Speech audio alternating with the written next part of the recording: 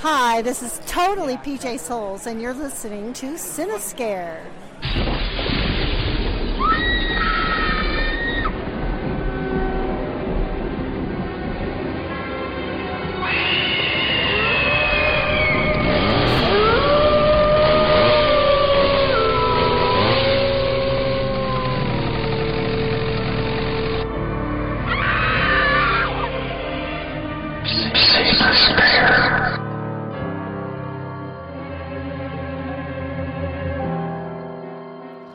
Welcome to the Cinescare podcast. I am one of your hosts, Matt Speak.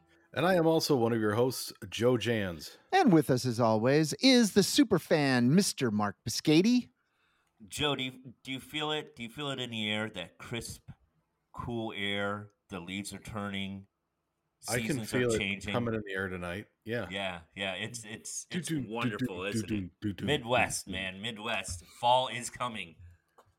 Yeah, well, it was 100 degrees here, so 100 degrees here. But also with us, as always, is film critic from JoeBlow.com, Jimmy O, Mr. James Oster. And if I saw you drowning, I would not lend a hand. Dun, dun, dun, dun, dun, dun. Phil Collins, motherfuckers. Yeah. Hi, good morning or good evening or whatever it is. Is it evening? Yeah, it's evening. Good evening. It is evening where at this point where we are recording. Yes. And Joe, I don't know if you're aware of this, but actually after listening to some old episode or a lot of other episodes, I say I don't know if you're aware of this quite a lot, Joe. You do. So you do. I must assume you're not aware of a lot of things. Most of the time you're right. I don't know if you're aware of this though, Joe. October 1st is coming the day after this episode airs. It's airing Friday. The day after is October 1st. That means Shocktober is on its way. That's true. Yeah. So my whole idea for September. That calendar. What? According to the calendar. According to the calendar. But my whole idea for Septober didn't really take off because Maybe it was next just year. Too damn hot here. But yeah, Shocktober is starting this Saturday. So any of you guys who want to do the Shocktober challenge the way, Joe and I did last year anyway, and the year before, I think Mark bowed out after about week 2. But we watch one horror movie or one horror thing a day. It doesn't have to be a full movie. Sometimes if I don't have a lot of time, I always do a day where I do a couple of short movies, short horror films, or, episode of Buffy, something like that. But it's something horror every day and basically mostly horror movies. But you do it one, and some people call it, I think some people are calling it Spooktober, whatever you want to call it. But here we call it the Shocktober Challenge, and it's one horror movie a day, 31 horror movies for the month of October. So you're in the midst of June-tober out there. Actually, it's August-tober, I think. Yeah. June's October. June's actually kind of nice out here, but as the summer goes on, August and September can be absolutely miserably hot. So anyway, I guess before we get to, we have a couple themes this time, but before we do, is there anything notable that you watched that was non-theme related this week, Joe? There were 2 things that I have watched, one of which was notable, which was I saw Barbarian in the theaters. I think we all did, right? Did everyone? Yeah. Jimmy saw it before. But I absolutely loved it. This is one of the few movies that I would willingly go see again in the theaters. Wow. Jimmy, I'd like to thank you for not spoiling a damn thing. Yeah. See? Everything. See, I told you. It was so worth it. I can't remember the last time I've gone into a movie that uninformed, which was so refreshing, because everything you get off that trailer is maybe the first 15 minutes of that movie. Right. Exactly. Yeah. I didn't even know there were people in that film, like stars that I don't even want to say it. I mean, I know he was just on Jimmy Fallon last week, but there are well-known stars that are in this movie that I didn't know because they're not in the trailer. Mm-hmm. Yeah. Great film. fantastic. They couldn't be in the trailer. It spoiled too much. I mean, it's just such a wild, batshit crazy film on every level. I absolutely loved it. I can't recommend that film enough. Yeah. Nice. Yeah, no, I think I loved it too. I thought it was a solid horror movie. I really enjoyed it. I think it's probably going to wind up top 10 for me this year, I would imagine. And I really loved it. So, and I think all of the word of mouth about it has been pretty strong. I went with my wife, Michelle. She really enjoyed it too. So, and everyone I've talked to has liked it quite a bit. So, Mark, you saw it, right? No. I have some car problems, so I haven't been able to get around too much. So I'm debating to either I'm gonna fix the car or I'm gonna buy a new car. So I'm in between that. So no, I missed out on it, but I am gonna see it probably this week. So I'm pretty sure I'm gonna love it just like you guys, though. Yeah. And then, of course, the last thing that I watched is the total opposite end of the spectrum, which, of course, I watched The Munsters today as it came out on Netflix. And I can't think of a bigger waste of time and a dumber movie and a worse written film that I've seen in most recent memory. I know most people already pay for Netflix, and when you watch it, you're like, it's free. I might as well watch it. It's not free. It's whatever. I know you've got like millions of movies at your fingertips for like $15 a month. And each one of those movies, if you break it down, costs like a fraction of a cent. It's still not worth it. It's that dumb. I hated it that much. Yeah. That's Rob Zombie's newest film. I watched, I didn't have enough time because when I got home, I only had enough time to start it. And I kind of like the look of it more than I thought I was going to. It's kind of interesting, and I get what he's going for. I don't really have a problem with the look, but Lily or Sherry Moon Zombie is just not right for that part. It needs somebody with more charisma than she has, and she's just not right for it. It's kind of a lost anytime she's on, it's sort of lost moments.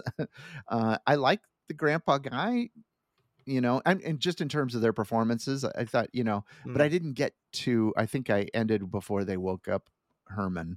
So I haven't gotten to him yet, but I didn't mind the look as much as I thought I was going to, because the trailer really made it look cheap. And this was better than I was expecting, at least.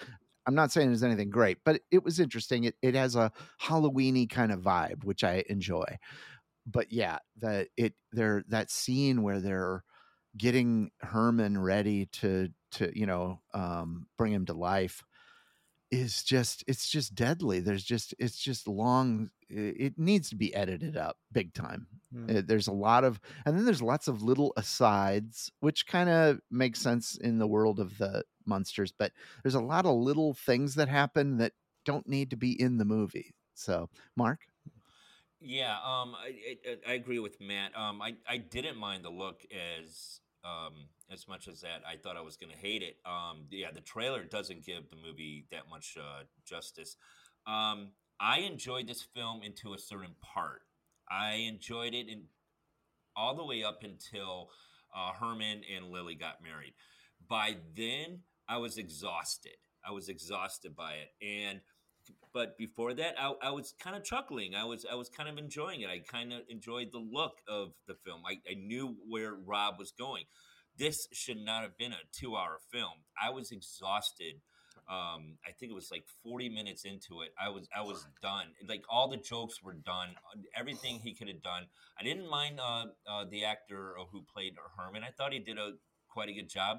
The Sonny and Cher scene, I didn't mind that at all either. I thought it was kind of cute. It just ran out of gas around like the 40-minute part, and the rest of it was just exhausting. And I'm just like staring. I was going, now I could just feel the pain of what Joe was going through from second one. But I didn't mind it too much. But yeah, it ran out of gas, and then it just started to become repetitive. and not enjoyable at all. I read briefly a couple reviews and articles, and Rob Zombie, his biggest complaint is, of course, that the studio wouldn't let him shoot it in black and white. And I think out of watching that hour and 40-minute long catastrophe, the color is the least of my concerns with it. If it was in black and white, if it was in chromium color, I don't care. It's not Right. The color didn't bother me. That's not the problem that needs to be addressed. The writing, the acting, there's not a joke that lands in that thing, and I don't know who the audience is. It's not the same audience that they were trying to reach with the original Munsters. It's certainly not for kids. It's certainly not for me. So I don't think there's enough going on for kids to be that interested in it. There's not enough happening, at least from what I've seen so far. And this movie's almost 2 hours long. Like, if it was edited, I'd love to see a version where somebody came in and edited this thing and picked up the pace a bit, because it might be mildly entertaining as a kid, or as a kid's show or whatever. But no kid's going to sit through an hour and 50 minutes of this. So I can't wait for you to see the ending when it all comes together. I just wonder, just when Rob Zombie's going to figure out that he needs to stop putting his wife in his films. Like, I love Lords of Salem. I enjoyed it. I enjoyed her in it, but I would love to see Rob Zombie branch off without his wife and have just stop bringing in the same characters and just branch out a little bit and see where he can go, because it's just the same hat trick over and over again with them, and it's so repetitive. Yeah. And Jimmy, did you watch anything that was not involved in our theme or anything this week? I did. I watched a couple of things, and I did not watch the Munsters. I like Rob Zombie. I'm not watching that crap. I'm not wasting my time with that shit. It looks terrible. It looks like just garbage. I'm not wasting my time. I did happen to watch. I was watching Dahmer, the new series, the new on and whoa. I remember hearing about the case and hearing about Jeffrey Dahmer and I can see why people would be, because I noticed the reviews are kind of harsh. It's like 57 on Rotten Tomatoes, and I get that I think people can see it as exploitive because it shows in graphic detail what happened to these poor people, and it also shows how no one gave a shit because they were gay and because they were black. And that's just disgusting. I mean, this guy could have been caught. He could have been in prison so many times, but hey, who cares? When cops give a 14-year-old boy back to a sex abuser, great, good work, guys. But I'm halfway through it. I think Evan Peters is outstanding. Yeah. It's chilling. It's absolutely chilling, but it's also I like the fact that you see the parents and you see the society and you see all these questions as to why he was able to do this for so long. And it's not for the faint of heart. It's not a fun watch. It's not like, oh, cool, let's see some blood and guts. But there's one scene I was just like, oh, I just felt sick afterwards. It's just so disgusting. But I do recommend it if you have the stomach for it, and if you like true crime, and if you're not afraid of a little bit of, I guess, sensationalism. But I think they handle it well. And yesterday I saw Smile. Today's Smile. It's coming out in theaters, and have you guys seen the trailer for this? Yes. Yes. A couple of times. Yeah. I think every time I've seen a movie in the last month or two, it's been a trailer for that movie. Yeah. I'm going to ask you, what do you think? What is your expectations based on the trailer? Let's start with you, Matt. Mark wants to talk too, but Mark, have you seen the trailer? You want to talk really bad, so. No, I just have something to say. I'm not waving my hand, by the way. Okay. No, I am excited to see Smile. I've seen the trailer a couple times. I've also seen some of the promotions where you see the people at baseball Yeah. stadiums standing behind the catcher, and they had that one girl just creepily smiling and Yeah. nonstop, and it went viral. They also did it for Good Morning America, Yeah. and I Yeah. think it's great promotion.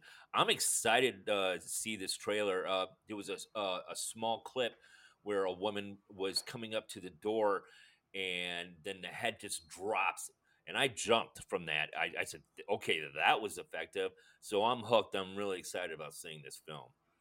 Well, Matt and Joe, what do you guys do you guys like the trailer? Because I wasn't a fan of the trailer. I'm going to say that right now. I wasn't a Yeah, fan of the trailer. I wasn't a fan of the trailer either. I thought it seemed a little it was a gimmicky trailer, you know. Mhm. And I thought, you know, there were a lot of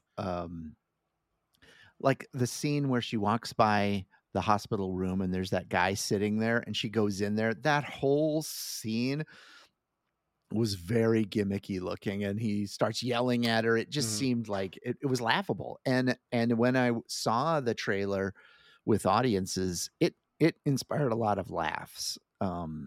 So, and not in Yeah. the nervous laughter kind, but in the this looks so stupid kind. But I wasn't sure. But so this you're saying, or Joe, go ahead.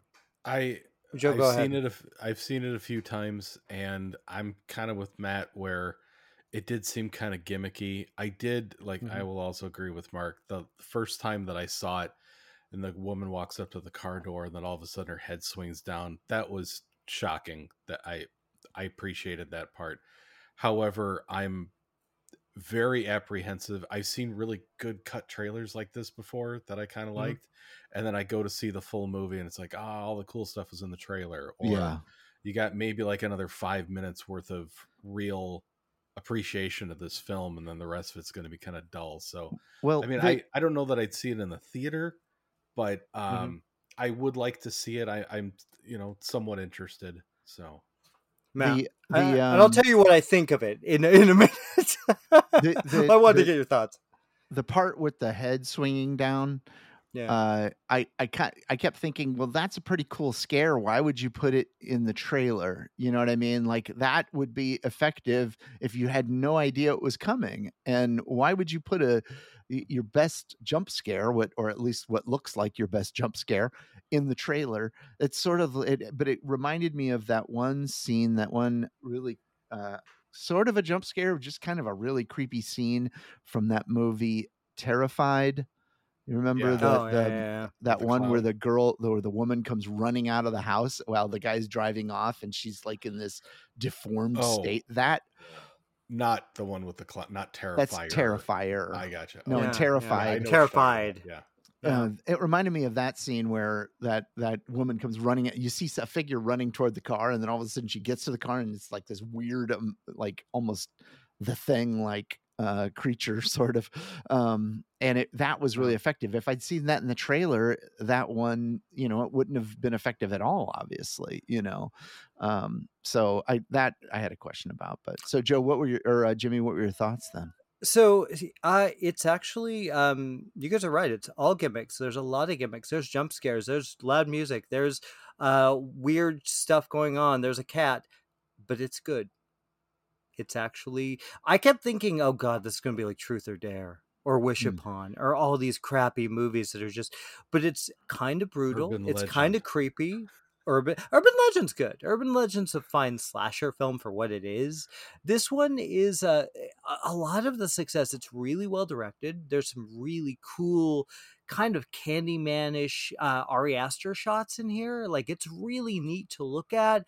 And Susie Bacon, or what is it? It's Sosie, Kevin Bacon's daughter. Man, she can act. This girl I don't is know. really Jimmy's good. cutting out here. Are you? How about now? Do you hear me now? Yeah, you're cutting. We're getting like a word here and there. Oh, weird. Okay. Well, yeah, I don't know what's wrong with my system, It's all right. internet today. Okay. Well, I mean, at least it's good that you liked it, and Yeah. that gives me hope, because I'd like obviously want another good horror movie to see. That's for sure. Mhm. So, You'll have fun. It's a fun time. Good. Mark, what did you see that was non-theme related? Anything? Well, I watched the Munsters. I was doing some research this past week. So yeah, not too much. Did you guys happen to see the final trailer for Halloween Ends? No, I have not watched that yet. Okay. Yeah. It looks pretty good. It looks pretty solid. So I'm excited about that. That Halloween Ends is coming up. I'm really excited about that. So Good. Does anybody really think it's going to end? No. This Okay. in But this world, yes. In this- this I'm version, just mean, yes. like that will not be the last Halloween movie we see. Oh, of course not. absolutely No. not. Unless it bombs not. horribly, and but it won't. It's going to make a lot of Even- money, and it's probably going to be really good. It probably will. I'm excited. I'm excited. Even would if like it to see bombs, them they'll do- bring it back. I would like to see them do either a remake or a sequel to Season of the Witch. Yeah, I'd love to see Halloween 3 Part 2. Yeah. Mhm. That would You know, I asked John Carpenter about that when I interviewed him for the last. I think you it was mentioned that. Halloween. Yeah, and it was a case of he's like, yeah, that's not ever going to happen because it's past its prime. That's to be fair, things can change, but I don't think so. Yeah. Avatar 2, case in point. Yeah, Top Gun, Maverick. Yeah, Top Gun Maverick. Yeah, I'd love to see Halloween 3 2. That would be a Is dream that come Halloween true. 32 or Halloween 3 2. Yeah, just that make 5? Halloween into an anthology, Is it please. 6? Let Yeah. it happen. Just Won't happen. It won't happen. I It's wish. never going to happen because people don't care. They don't care about that. They want to see Michael Myers. John Carpenter said it. They're going to if they do that, people why even call it Halloween? There's no point. Season of the Witch shouldn't have been called Halloween. It would have been a Right. bigger film. It should have been just called Season of the Witch. Yeah. It was a And- bad idea because when you and have I a super popular character, you're not going to go, Yeah. well, okay, let's dump Jason Voorhees and add Woody Woodpecker. I don't know. You Yeah. know, no one's going to do that. That would actually be awesome. It would. A slasher with Woody Woodpecker. That's going to be better than Blood and Honey. Oh my God, I can't wait. I'm ready for that. I'm so ready. All right. I didn't, other than Barbarian, I didn't watch anything else. So I think, let me just double check here real quick, but I'm pretty sure. Yeah. Did you watch Mad God again? I did not. No. No. Did you? No, I'm finally done. Oh, no. I still did haven't watch, seen it. I did watch Mother for the first time. I had not seen Mother yet. Is that with Jennifer Lawrence? Yeah. Oh, yeah. I haven't seen wait? And You that mean was Mother? yes. No, I haven't. And Excellent. Javier Bardem. yeah. And it was pretty good. It's a little, it's a little on the nose, I think, with its I guess symbolism, and it's a bit, it's not a subtle film, I'll tell you that much, but it was interesting. It was definitely interesting. I didn't love it, but it was interesting. Okay. So I guess that brings us to the part 2 of our episode, and for that and part 3, really, it's in the hands of our beloved superfan, Mr. Mark Biscati. Hello, everybody. So what we're going to do for this episode, we're going to interview somebody, and then we're going to talk about the thing. So, ladies and gentlemen, are we ready? Yes, Matthew, Yes. are you ready? I am ready. Hello, and I'm Mark Biscati, and welcome to Inside the Cinescare Horror Podcast. Also with me is the co-host Joe Jans and co-host James Oster. Today we will plunge into a masculine writer, a journalist, a prose writer. You guys are an going to plunge slinger, into me? Yeah, it's gonna be wordsmith, hot. a creator. Not only is this man an author, but also an actor in film and plays such as A Streetcar Named Desire, Romeo and Juliet, who he plays Mercutio, and A Few Good Men. And a film that should have won an Academy Award for Best Supporting Actor, Beauty Queen Butcher, for the role of Paul Whitewater. This you did man do your has research. written and alarming, chilling, unnerving novels such as The Devil's Glen, Crow's Creek, and his newly hair raising novel, The Last House. Ladies and gentlemen, it is our honor, our prestige, our glory, our veneration. Please give a thermal welcome, one of the co hosts of the Cinescare podcasts, Mr. Matthew Speak. Thank you. Thank you. Oh, yeah. Thank you. Thank you. Oops. There we go. Yeah, sorry. They were mesmerized. They were mesmerized. The crowd was hanging on your every word. Hanging. Yeah. Yeah. It was a delayed applause from them. First off, I have to say, I've read your book, Matt. It's probably the first time I've read a book in over 2 decades, basically. I don't read much. And I'm not kidding. It's a great book. I was never bored. I was interested all the way. And Matt, well done with that. Thank you. Yeah. Mark. So I have a little question there before Joe and James joins in, okay? Okay. Matt, where were you born? I was born in Webster City, Iowa. Webster City, Iowa. Where did you grow up? Bettendorf, Iowa. Bettendorf, Iowa. How many siblings do you have, Matt? I have three brothers. Their names? Shannon, Terry, and Scott. Oh. And I had a sister who died before I was born. What were your parents' profession? My dad was a teacher and a coach, and my mom, she worked as a secretary for our church for a while, but she mostly was stay at home. Well, your novels are based in Bettendorf, Iowa. What was it like growing up there? It was nice. It was a nice place to grow up. We had, back when I was growing up, it was just a small little suburb of Davenport, Iowa, and it was a great little place. You could ride your bikes around town and all kinds of stuff. You didn't have to worry about any issues with people for the most part. Although at that time was around the time we started worrying a little bit about kids getting kidnapped and that, but it was the black phone. Safe. Yeah, exactly. It was a pretty safe environment, though. Yeah. Yeah. What were your interests as a kid? I loved reading. I was writing probably from about third grade, writing short stories about my friends or about the neighborhood. A lot of the stuff from Devil's Glen came from some of those short stories, and I read a lot, and I loved playing football, loved playing baseball, Dungeons and Dragons. I have a mix of things I was interested in. Movies. What got you interested in writing?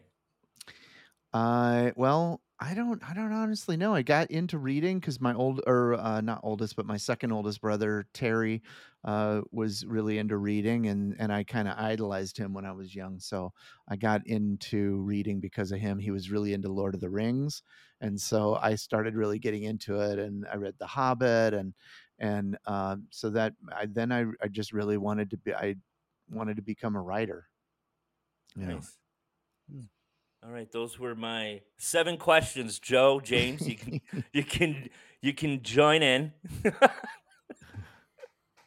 I don't have any questions, and I don't actually understand how to carry on this conversation because I don't want to spoil anything. Exactly. I can give because the book just came out. I can give my review. My honest opinion, whether I knew Matt or not, is I think this is a fantastic read. I love the story.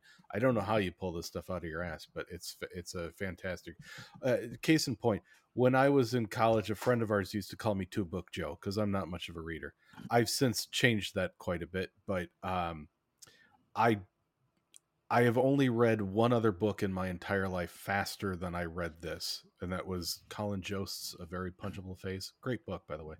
But this was an extremely quick read. I loved that about that. Matt, you do an excellent job painting a picture and making the setting of the story very succinct And I love how you've evolved over your past 3 books with conversation. The conversations all seem very realistic, very natural, and they flow very well. That's what makes it a nice, quick, easy read. Some of your character development is just like I have a picture in my head of who Steve is. I have a picture in my head of who Nadine is. All of them, even Max, who's hardly even in the story. But you painted an excellent picture. I agree with Mark. I want to know. I'm not a big chili fan, but I think you need to publish Nadine's chili recipe. Oh my god! Yes. And I want to go to the last diner on Earth. Yes. It just seems like if there is, which I know there is not one, but I think one needs to exist. Yeah, I wish there was one.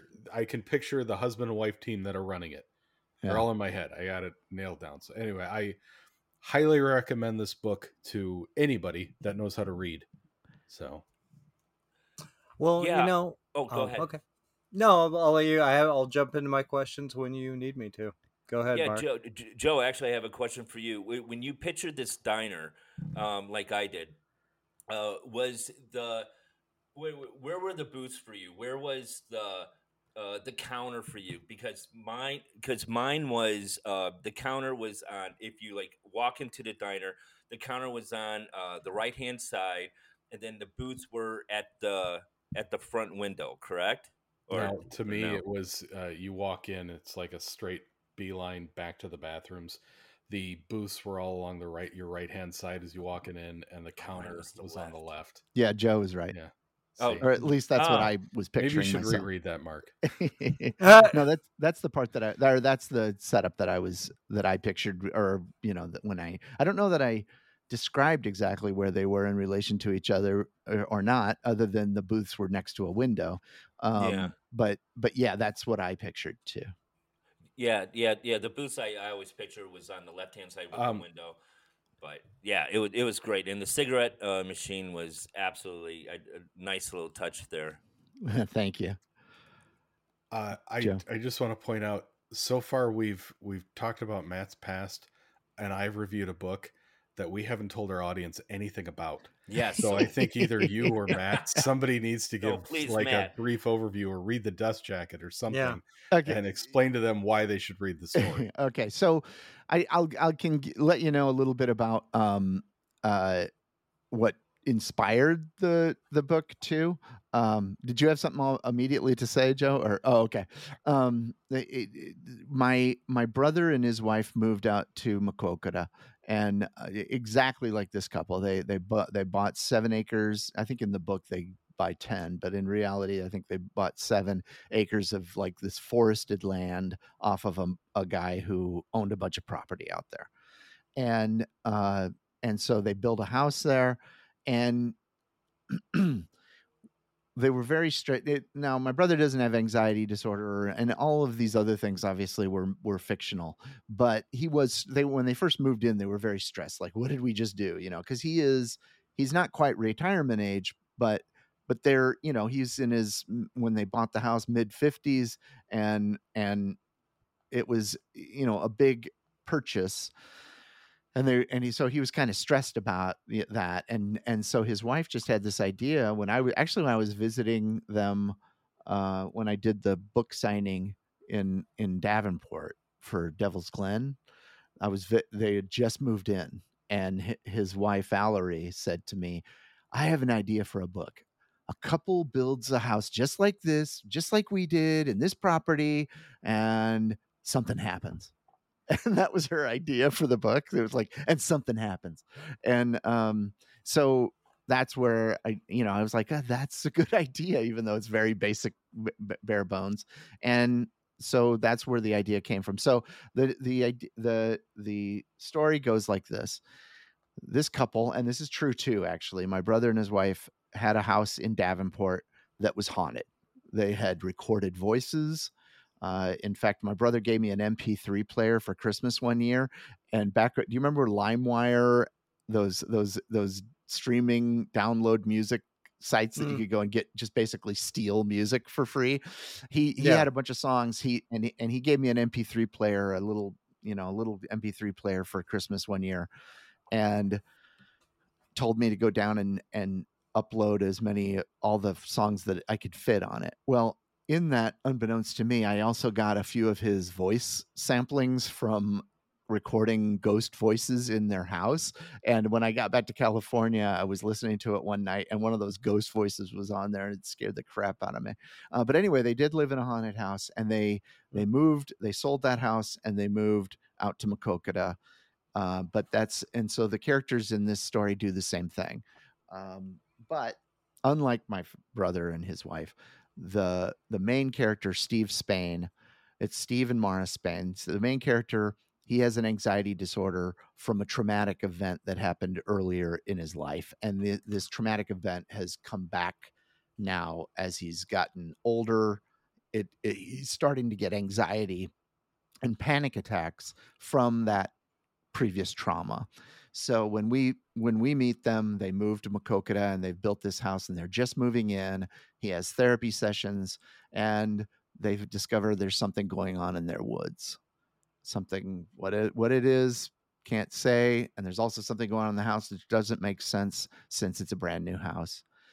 But then later he meets a woman in town whose daughter had been kidnapped 15 years ago and is still missing. And this crazy woman begs him to, he has nothing to do. He's on a leave of absence because of the anxiety attacks. And so he's like, I might as well just help this woman and investigate it.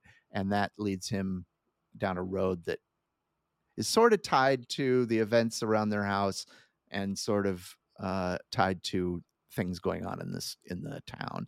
So that's as much as I'll say, because I don't want to spoil anything, but it's just a story that sort of unfolds as it goes. And that's really how I write. I sit down and just go and let the story speak. Yeah, Mark.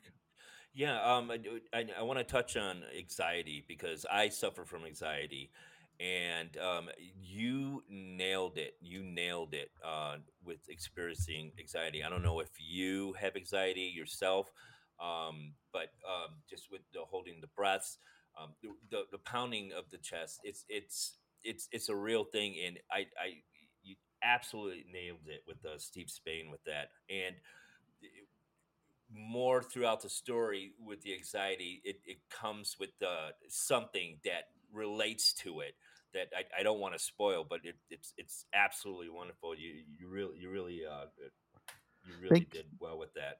Thank you. Yeah, I have at times had anxiety myself at different times. So I definitely know, I know what that's like, and I know how that feels. So that came from a very honest place and my own experience. Now, I never had it to the extent that he did because I didn't ever live through a trauma like that. And of course, there's something else. There's more going on under the surface as well that is causing, this change in him a little bit in terms of why is the anxiety coming back now. But that, of course, is told through the story. So, but yeah, I that was something I really wanted to get right was Matt, that I wanna feeling jump- of having anxiety and having and trying to deal with it. How do you deal with it? And then the almost impossible thoughts that you get in an anxiety attack. You start thinking of stuff that you have no control over or that isn't really even a problem, and it still causes problems. So Yeah, with also Matt, with the anxiety that that Steve Spain was going with Dr. Newman, his psychiatrist. Um, I loved the chapters and the scenes that you had with the doctor because it delved back into some of the past and some really frightening scenes that are still lodged in my head, especially walking down into a basement. oh, Great storytelling there, Matt. thank you. Yeah. Jimmy, did you Matt, have something? yeah, I want to jump in here. I'm looking at your writing career from Devil's Glen to Crow Creek, why this story, and why did you want to approach, you're dealing with stuff that not only trauma, but you're dealing with people close to you. Was it a challenge to kind of find the balance of, I don't want to tell too much about my family, but still tell a really scary story that's fictionalized? Yeah, I mean, ultimately, it's not about my brother and his wife. Like they were, I use them as a model a little bit in their relationship, Gotcha. but I mean, nothing that happens in this happened to them really, other than moving to Makokata and building a house in the woods. But they haven't had any hauntings there, and they haven't had any of these experiences since they moved out there. So the stuff that happened in the last house that they lived in, which that's where the title came from as well. It has 3 different meanings. One is it's they often refer to the last house they lived in, and the experiences they had there. This is the last that, since at their age, they're not too far from retirement age, this will probably be the last house they'll buy or live in, right? So in that sense, it's the last house for them. And then the third meaning comes out later towards the end of the book. Oh. But yeah, I definitely, I mean, there are some things in the book that happen with them and another character that that I'm sure they're probably like, I hope people don't think that actually happened with us, but no, I think I made it pretty clear that the events in the story, they didn't really happen to them, not all the things. Yeah. Gotcha. Joe? I have a 2-part question. First is, who was Nadine based off of? And number 2 is, can you introduce me to her? Right on, Joe. Right on. Because Nadine is one of my favorite characters in the book for sure. She's wonderful, and yes, who is she?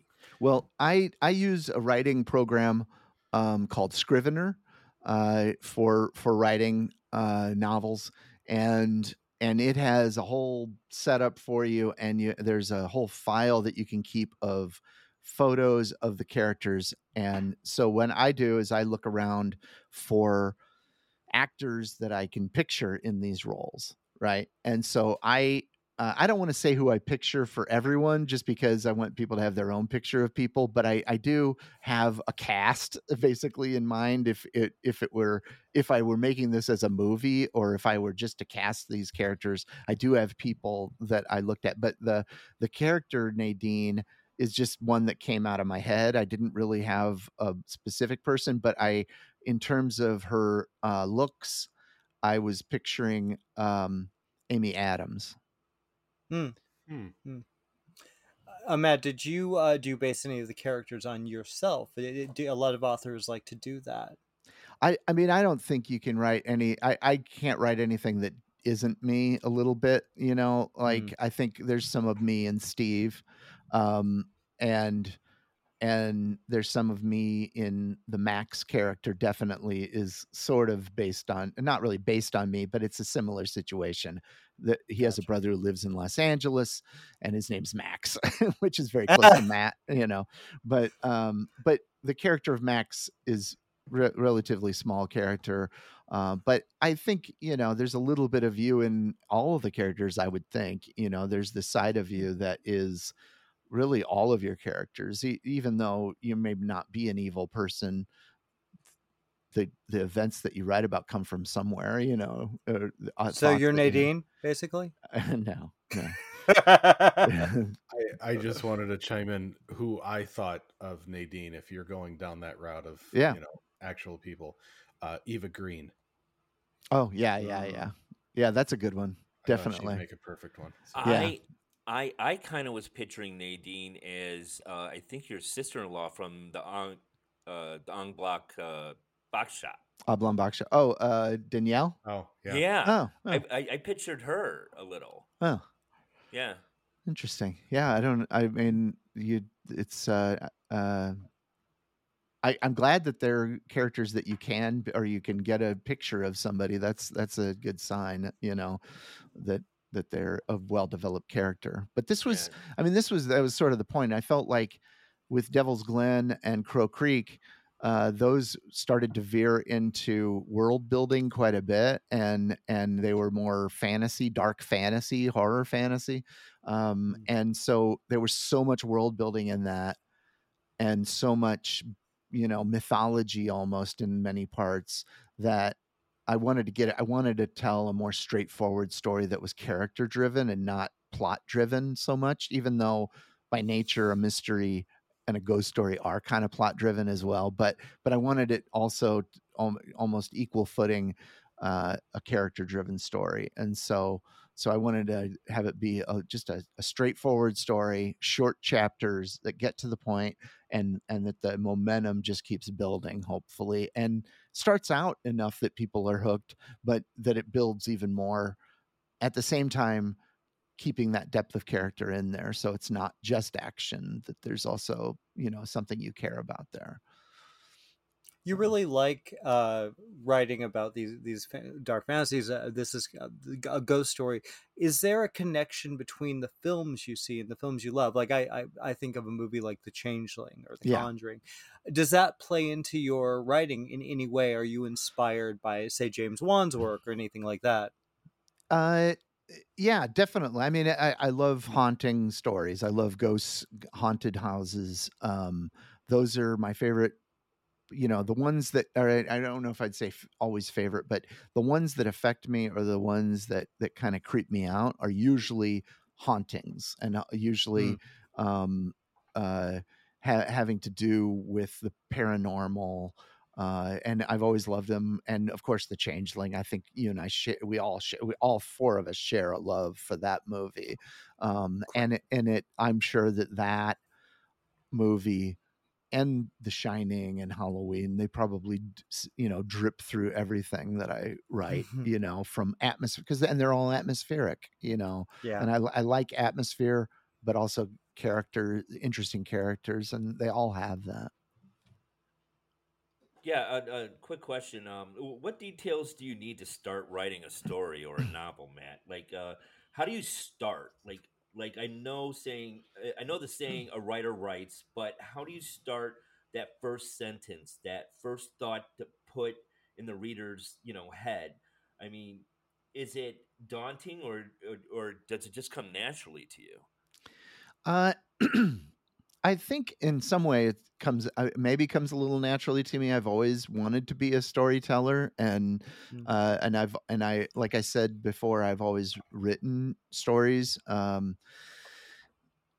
So, and where the ideas come from, Devil's Glen was an idea I'd thought of since I was a kid. The idea that Bettendorf has a bunch of parks that are creepy, and Devil's Glen is a real park in Bettendorf that was a very creepy place when I was a kid, and it still is. You go there now and there's something creepy, especially if you go there in the fall. And Crow Creek as well, and they also had creepy names: Devil's Glen, Crow Creek, and so I had this, just an imagination when I was a kid, and I would dream up these scenarios. And so a lot of the events of Devil's Glen were just things that I had thought of, or even written about when I was young. And as far as The Last House is concerned, that, like I said, that idea just came from my sister-in-law. Like, she just said, here. And then I started thinking about it, and another idea just came just like that. My brother gave me another idea like a month ago that I'm really excited about sitting down and writing, that one too. In fact, that one I'm like so interested in that I'm worried I'm going to screw it up, because it's such a great idea, which I can tell you after. But so and as far as writing, it's just a matter, totally a matter of sitting down and making yourself do it, instead of, it's easy to say, oh, I'd rather do this than write, and I do it all, I still do it, it's easy to put it off and procrastinate, but it's just a matter of sitting down and just starting to type, and also acknowledge that the first draft is going to be absolute shit. There's no way it's not going to be. It has to be. There's no, you just got to get the story out, and it's like I said that quote that was attributed to Hemingway. I think I said a few episodes ago, write drunk, edit sober, and that's what I do. I just try to get it out, and then you go back and work it and rework it and rework it. And I mean, I don't know how many passes I've made on this, but it's been many. So, Joe. Oh, I thought you had a hand up. I meant to hit my mute button and I hit the wrong one. So well, I got a quick question. When did you start this novel, and when did you actually finish it? The Last How long House, did it take? I started writing it in, I believe, because I wrote Devil's Glen and then immediately finished Crow Creek, and then I think I started writing The Last House in 2019. I think I finished it when I was living in Iowa. And then it's been, I've been editing it and sending it out to publishers and sending it out to agents for ever since then, really. And then so it's been a while. Wow. But anybody else have any more questions for our co-host and author Matthew Speak? I'm just waiting for the next one. Yeah. Well, I guess one quick question, just for people who haven't been paying attention: where can they get it, and how can they read this? You can get it online anywhere you buy books, at Barnes and Noble, Amazon, anywhere you buy. You just go. I mean, I suppose the easiest thing, and what everybody does, I think Amazon has like 80% of the book market or something now. So just go to Amazon and search Matthew Speak, The Last House, and it'll pop up. So, and there's the Kindle version, there's the paperback version, and but if you're partial to Barnes and Noble, it's there too. So nice. All right. Well, to end this interview, I've always wanted to do this because I love the inside the actor's studio, and I'm really curious what Matt's answers are going to be. So we end this interview with the questions of Bernard Peebo. Matthew, what is your favorite word? Oh, I think Mike. Who's the guy who directed The Graduate? Mike Nichols. Mike Nichols. He answered this, and I loved it. Thigh. Nice. What is your least favorite word? Tin. Interesting. What turns you on, Matt? Creativity. What turns you off? Rudeness. What sound of a noise you love? Sound or noise I love? Probably my dog barking, making a happy sound like when I get home, or whining or barking or whatever. What sound of a noise do you hate? Car horns. What is your favorite curse word? Probably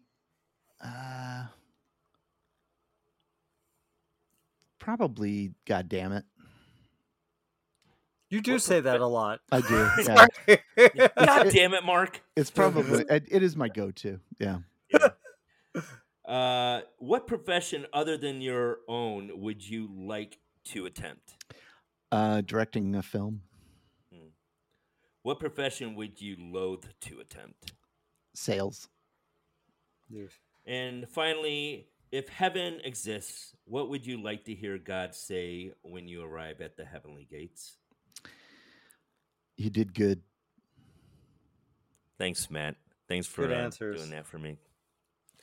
Thank you. And I appreciate it, Mark. And thank you guys for taking the time for The Last House. And I hope everybody goes out and checks it out, because I'm pretty proud of it. So hopefully everybody likes it. Yeah, it's wonderful, man. It's a great book, and scary too, guys. Scary too. Cool. All right, so we're going to move on to just one film. One film only. We're going to do The Thing, the 1982 John Carpenter The Thing. I picked this movie because, well, we all love this movie. It's a cult classic and probably nowadays one of the most loved horror films of all time. And for good reason. It's terrifying the first time you see it. The practical effects are Oscar worthy. If not, I believe maybe they won some Oscars. Probably not. I don't. It was dismissed entirely. The music is mesmerizing. The acting is wonderful, and I mean, who doesn't love this film besides Roger Ebert? Ah, Actually got 3 nominations, but no awards. It got including a effects- Razzie Award. a It got Razzie? nominated for a Razzie, yes. It got a Razzie. Like, Did it Yeah, really? can we worst- just do worst away with the musical Razzies, score. please? Yeah. Can we seriously get Save rid of them the all Razzies? for the It's Munsters. stupid. Yeah, basically, yeah. Yeah, no, I know it wasn't appreciated when it first came out, not to the extent that it is now, and Yeah. but I think obviously now it's held in high regard. I think when it first came out, it was looked at as sort of a lesser stepchild of Alien. You know, even though it's not set in space, it's that's well, the 80s were full of this kind of thing. There's a station someplace, whether it's in outer space or under the ocean or in Antarctica, of a bunch of people doing something, and there's an alien involved, right? Or some kind of creature involved. And we just did underwater horror. Most of those movies were a very similar setup. So I You're think welcome. but and so I think this was viewed maybe as, you know, and also I think the gore factor, he goes for it on the gore. I mean, it is a gory film, especially for that time period. But I think over the years, even probably Roger Ebert, I don't know if he did backtrack, because he backtracked on a lot of movies that he appreciated later. Like The Shining, he didn't care for at first, and he came to appreciate it later. And this might have been one of them. I don't know. Joe? So I don't understand how this didn't get more praise when it initially came out. To be quite honest, I didn't see The Thing until maybe 10 or 12 years ago, and I was enamored with it the first time I saw it. I felt like I wasted years of my life that I hadn't watched it sooner. And I've watched it several times since then, and I'm just amazed at how professional the special effects were done by some 22-year-old pretty much no-name kid. Mhm. And you know, again, I just watched it last night, and I mean, I know there's more realistic special effects out there, especially with computers nowadays, but for a movie done all in practical effects and some of the monsters that they built, this thing was just a monster truck of horror. It was such a fun watch, and I still can't get over why it just wasn't, you know, a blockbuster right out of the gate. Yeah. Yeah, I do. Why the thing flopped? I did some research on this. One, because of E.T. E.T. was released 2 weeks before the thing. Then Poltergeist. So wait, Was the thing was like because as I remember, I could be wrong, but as I recall, that the E.T. was a summer blockbuster. So the thing was also a summer. That's such a weird time to yeah, it's release such a this. weird time. Yeah. Here's another thing. The Wrath of Khan was released 1 week before the thing, and This was June Poltergeist- 25th. Yeah, Poltergeist was also released a week before. Oh. Another Spielberg. So you got E.T. for the kids in the family with aliens. You got Poltergeist, a horror film that was I believe Poltergeist was a blockbuster. Yeah. And Yeah. then you have the Wrath of Khan, a science fiction. It's like where is the thing going to go? Which Joe said. I mean, this film is ahead of its time with the gore and the special effects. There was no win situation for this film. Well, I mean, that explains why maybe it didn't make as much money as it should have. But Yeah. but it doesn't explain why critics didn't care for it as much, and even Correct. audiences didn't take to it. I don't get it myself, and I didn't see it in the theater either, because this is what came out in 82, so I was too young to see this in the theater. But I think when I did see it was like in high school, and I loved it. I was like, wow, this is so good. And there's so much tension between those characters, and the not knowing who is the thing and all of that. It's not just a gore fest. There's also a lot of really interesting ideas behind what it is to be human and who you can trust and all that kind of stuff. Yeah, Jimmy. Yeah. And you mentioned the characters. Look at you have Kurt Russell, Wilford Brimley, Keith David, Richard Masur, all these really TK Carter, all these phenomenal character actors, creating really interesting characters. So like when the gore starts to just overtake you, you're already invested in their story, and you already give a crap what's going to happen to them. It's a very smart film. Carpenter is really good at that. He's very good at creating a suspense with characters you kind of give a shit about. It's a nice thing. Mm-hmm. Yeah.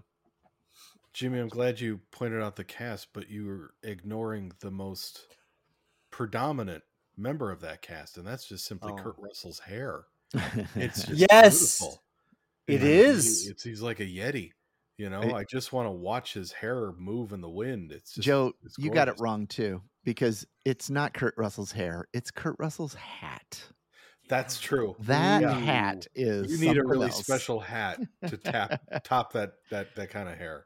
Yeah. Nobody could have pulled off that hat but Kurt Russell. Oh man, that is the dumbest hat I've ever seen. I would love that hat. Okay, so I have some notes. Adrian Barbeau is the voice of the Chess Wizard game. Of course. I really get a kick out of when the Norwegian guy comes up with his gun, and I can't remember is his name Falks? I can't remember his name now, but the older guy one of the older guys, Gary, he busts out a window with his gun. I'm like, that's probably not what you should do when you are in a building in Antarctica. But there's no reason for it. Like, you go out the door and aim at the gun. McCready's hat was ridiculous in 1984, and it still is. The crawling head scene is just absolutely, from the moment it stretches and hangs down from the desk all the way to the ground and the legs spread out, it is absolutely amazing. And when they turn around to look at it, like, it's so beautifully timed. Nightmare inducing. God. Dean Cundy is an absolute genius. I think he is a national treasure. I think cinematographers do not get enough credit. In fact, it made me think, like, we were talking about the look of Poltergeist and the look of the Funhouse last week, but the cinematographers really have more to do with that. I mean, I know a lot of directors play cinematographer themselves too, but the look of those early John Carpenter films, it's Dean Cundy. He did the lighting. The blue light as night light kind of thing was something he really made big. He uses wide angles, and his cinematography is just so crisp and clean, and I absolutely love it. They weren't real careful with that blowtorch. It seemed like that wooden structure down there would have gone up in flames by the time McCready was done killing every last inch of the place. And don't they have a better way to draw blood than slice fingers? It seems like they've got a lab down there and a doctor. They should be able to prick some fingers and get enough blood to cause the what they need. And if the not, doc then was gone by then. Right. Yeah. But there's needles. I know. Did he die with his needles? I just wanted to point out too, real quick. Did you notice that the Doc Cooper had a nose ring? Yes. I did. Like in one nostril. Oh yeah, he just had this gold hoop. Yeah. Why? Yeah. Because it was cool. It was cool. I agree, but that just It seems The out of first time time. I saw it, yeah, exactly. Like nowadays, I could believe it, but back then in 1982, the minute I saw it, I spent most of my time getting taken out of the film, going, "Why does that guy have a nose ring? He's Yeah. a I doctor." I'm They the did it same back way, then. Joe. I'm the same way because I didn't notice it until I rewatched the thing earlier today. Yeah. For the first time, I noticed the nose ring, Right. and I was like, "Wait, what?" It's I like, never how did I? noticed it either. And I've seen this movie I don't know how many times. And this Right? time, again, this time, just like you guys, this time is the first time I noticed that. Yeah. Mm, But Yeah. one scene that I really love is the acting of the dogs. Um, when with the alien coming in, the Siberian Husky at the very beginning, but when the dog's staring out the window so intently, um, I mean, obviously it has to do with John Carpenter just filming the dog, but when the dog was put into the kennel and just staring at the wall, just Yeah. sitting down, it was so eerie and so creepy. Yeah. It's this film is almost a perfect film, but I have one problem with this film. Hmm. It's when they put Blair in the tool shed and they leave him there, and then when they come back to do the blood test, Blair has somehow made a cavern and making a spaceship. Right. Like, when did he have time to do that? Well, I think the idea is that if he's an alien, he's super intelligent and, I don't know. I mean, did he create that whole underground cavern too? I mean, I'm Supposedly. guessing. Yeah. Yeah, it's like, when did he have time to do Yes. that? Like, how long was Blair in there? Well, Yeah. I love too when first off, I loves me some Wilford Brimley, Oh, but yeah. And he was I- younger than I think most of us All of when us. they shot this All movie, of by the us. way. Yeah. But when they 47. come knocking on the door of his cabin and he's sitting there eating soup or whatever out of the can, Mhm. and he's trying to tell him, look, I don't want to be in here anymore. I'm not going to hurt anybody. You got to believe me. You got to let me out. It's not really convincing when he's already fashioned a noose and it's hanging right in front of him, in between him and the doorway. It's like, I'm not going to hurt myself. I'm not going to hurt anybody. Why do you have a noose then? Yeah. How long did it take you to make that? I want to know who got to Blair, and he transformed into the thing. Like, when the timeline of how the thing got to each researcher is fascinating to me. And I know I try to watch some videos and do some research on like when the thing got to each researcher at a time. Some of them still don't know, and I think John Carpenter wanted it that way. Hmm. But Now- I really want to know, like, how did they get to Blair? The big guy that was in charge of the dogs, he never got infected, right? Isn't that what we find out from the Yes. test? Yeah, he Ye- was never infected. Yeah, he didn't. Yeah, I don't know how, other than, well, the dog walks into a room and you see a shadow turn to the dog. And so I assumed that was, that guy, the guy with the beard, who is an actor. I should know his name, by the way, but anyway, I assumed it was him, but maybe it was Wilford Brimley. I don't know. We never see who that person is. You just see the shadow, like the dog walks into one of the rooms and you see a shadow on the wall of a person sitting there, and he turns and looks at the dog, and then the scene fades. Mark? Yeah, I mean, this is getting nitpicking, but with the shadow had hair, so I don't think it was. Blair, because the shadow did have hair. The shadow wasn't bald. Yeah, go ahead, Joe. I think we're led to believe that it's Clark, who the actor's name is Richard Masur, Masur, the guy that was in charge of the dogs. That's who I've always thought it was. And I've always thought that the way Wilford Brimley got infected was simply because he's got his hands. I mean, he's the one doing all the autopsies, and he's also a little freewheeling with that knife. I mean, he could have infected himself trying to do an autopsy on this thing, because even after it was dead, he kept telling everybody there's still cellular activity going on in this thing. It's not actually dead yet. Mm-hmm. Jimmy? Joe, why do you have a problem with Richard Masur? How rude! With problem with what? Did you hear that? You're cutting breaking out. up. Why do you have a problem no. with Richard Why do you have a problem with Richard Masur? What did he do to you? Oh, Clark. I don't at all. I'm just kidding. No, would have no, been actually- funny if it didn't freeze. It would have been funny. I really think it would have. I'm not. No, so I believe so. I don't think Clark was infected because they tested his blood, and that's when Childs says, "Well, it looks like you're a murderer now," because Clark's blood was tested and it Yeah. tested negative. So, but you made a point there with Blair. Maybe Blair, when doing the autopsy, was actually infected all this time. Even when he went berserk with the axe and the gun, he's gone, I'll kill you, sons of bitches, and all that. Maybe he wasn't. Maybe he was already infected, and maybe that was just like the whole plot. That's why this film's so great. You just go either way. Yeah, I don't know.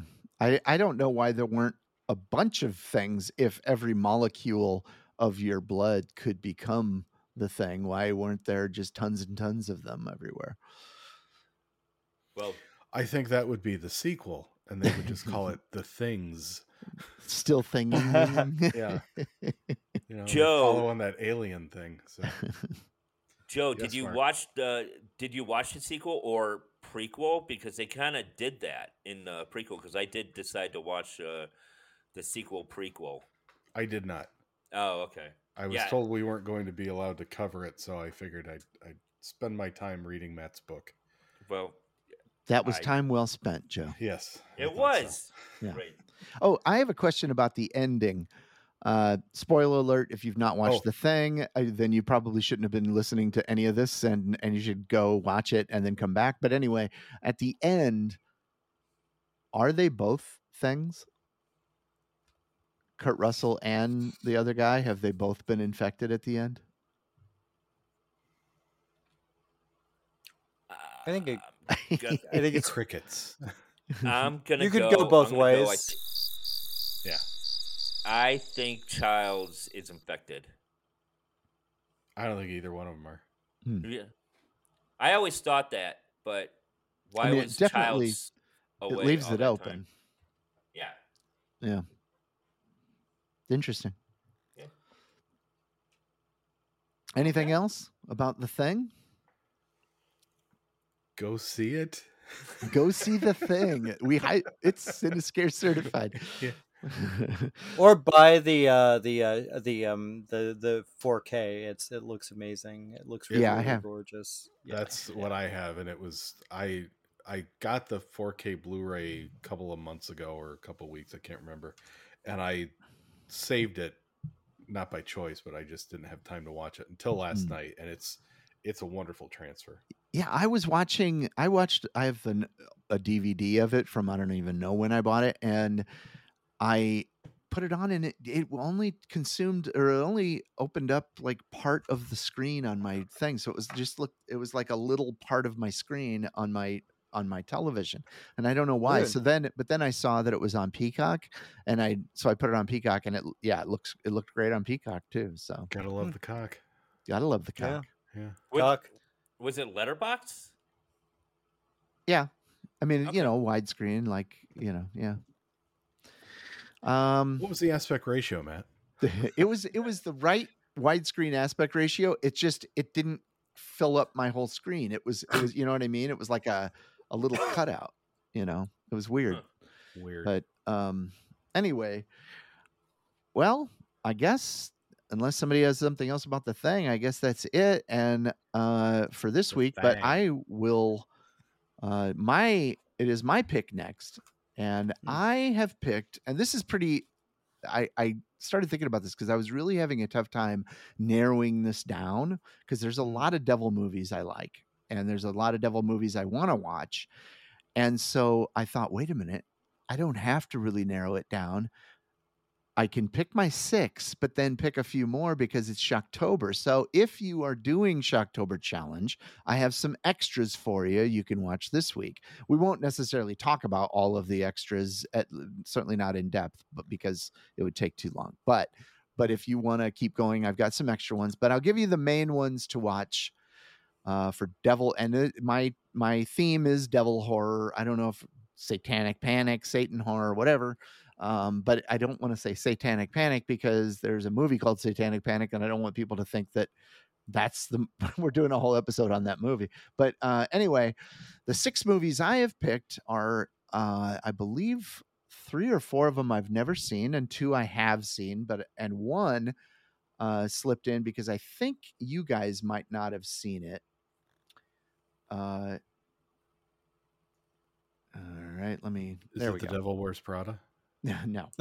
Adam That's a good Sandler's Little movie. Nicky. Okay, first movie is The Black Coat's Daughter, and that is from 2015. Stars Emma Roberts and Kiernan Shipka from Mad Men, and it is on. Why is it not showing me where it's on? I'm sorry. There it is. It's on Canopy, which is if you have a library card, you can rent movies on Canopy. It's an app for that. It's also on Showtime, and you could rent it on Amazon if you want. But Canopy, it's free, and if you have Showtime, it's free. That is The Black Coat's Daughter. Black Coat is one word. The next one is The Blood on Satan's Claw, 1971.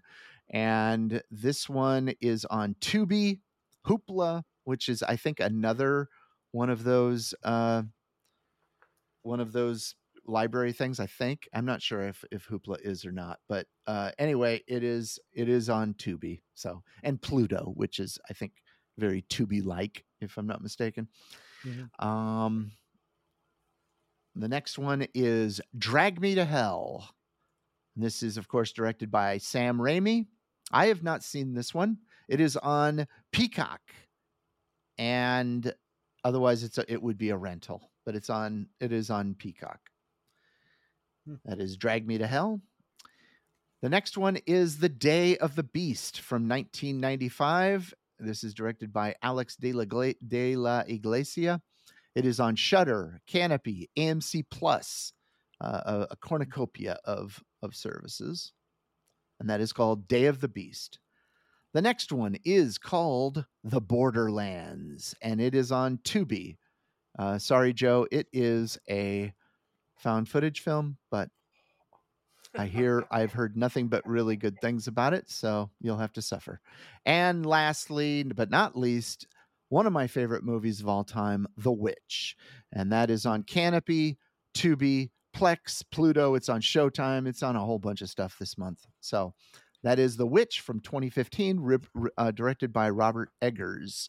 And for those of you who are doing Shocktober and you're going to watch a movie, I decided what you could do is you could start on Saturday. That's the first. Watch any of these 6 movies, and then that'll carry you to you can watch 4 more then.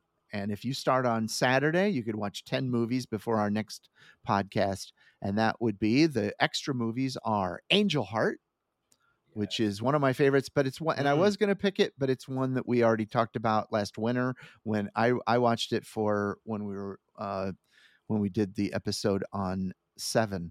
So 1987, Angel Heart, directed by Alan Parker, starring Mickey Rourke and Robert De Niro and Lisa Bonet. That's Angel Heart. Sator, which is on Shudder, and that one's from 2019, directed by Jordan Graham. I haven't seen this one, but I've heard it's good. Sator, that's Sator.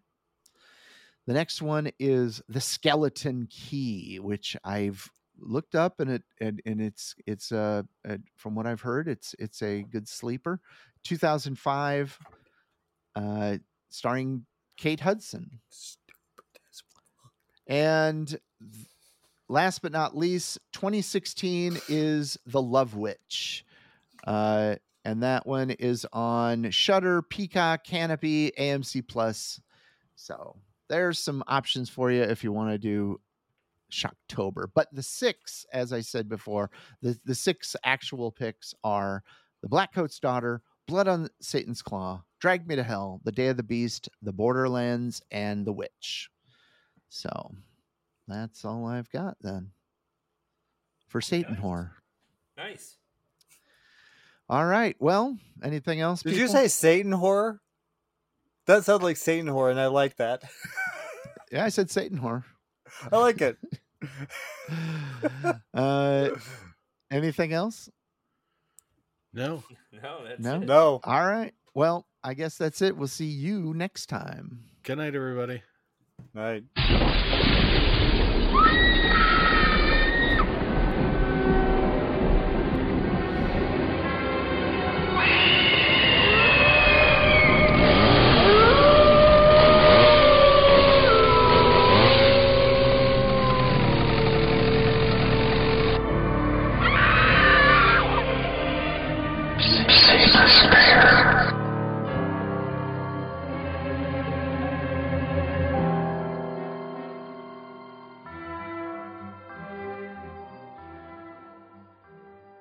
Today we will plunge into a masculine writer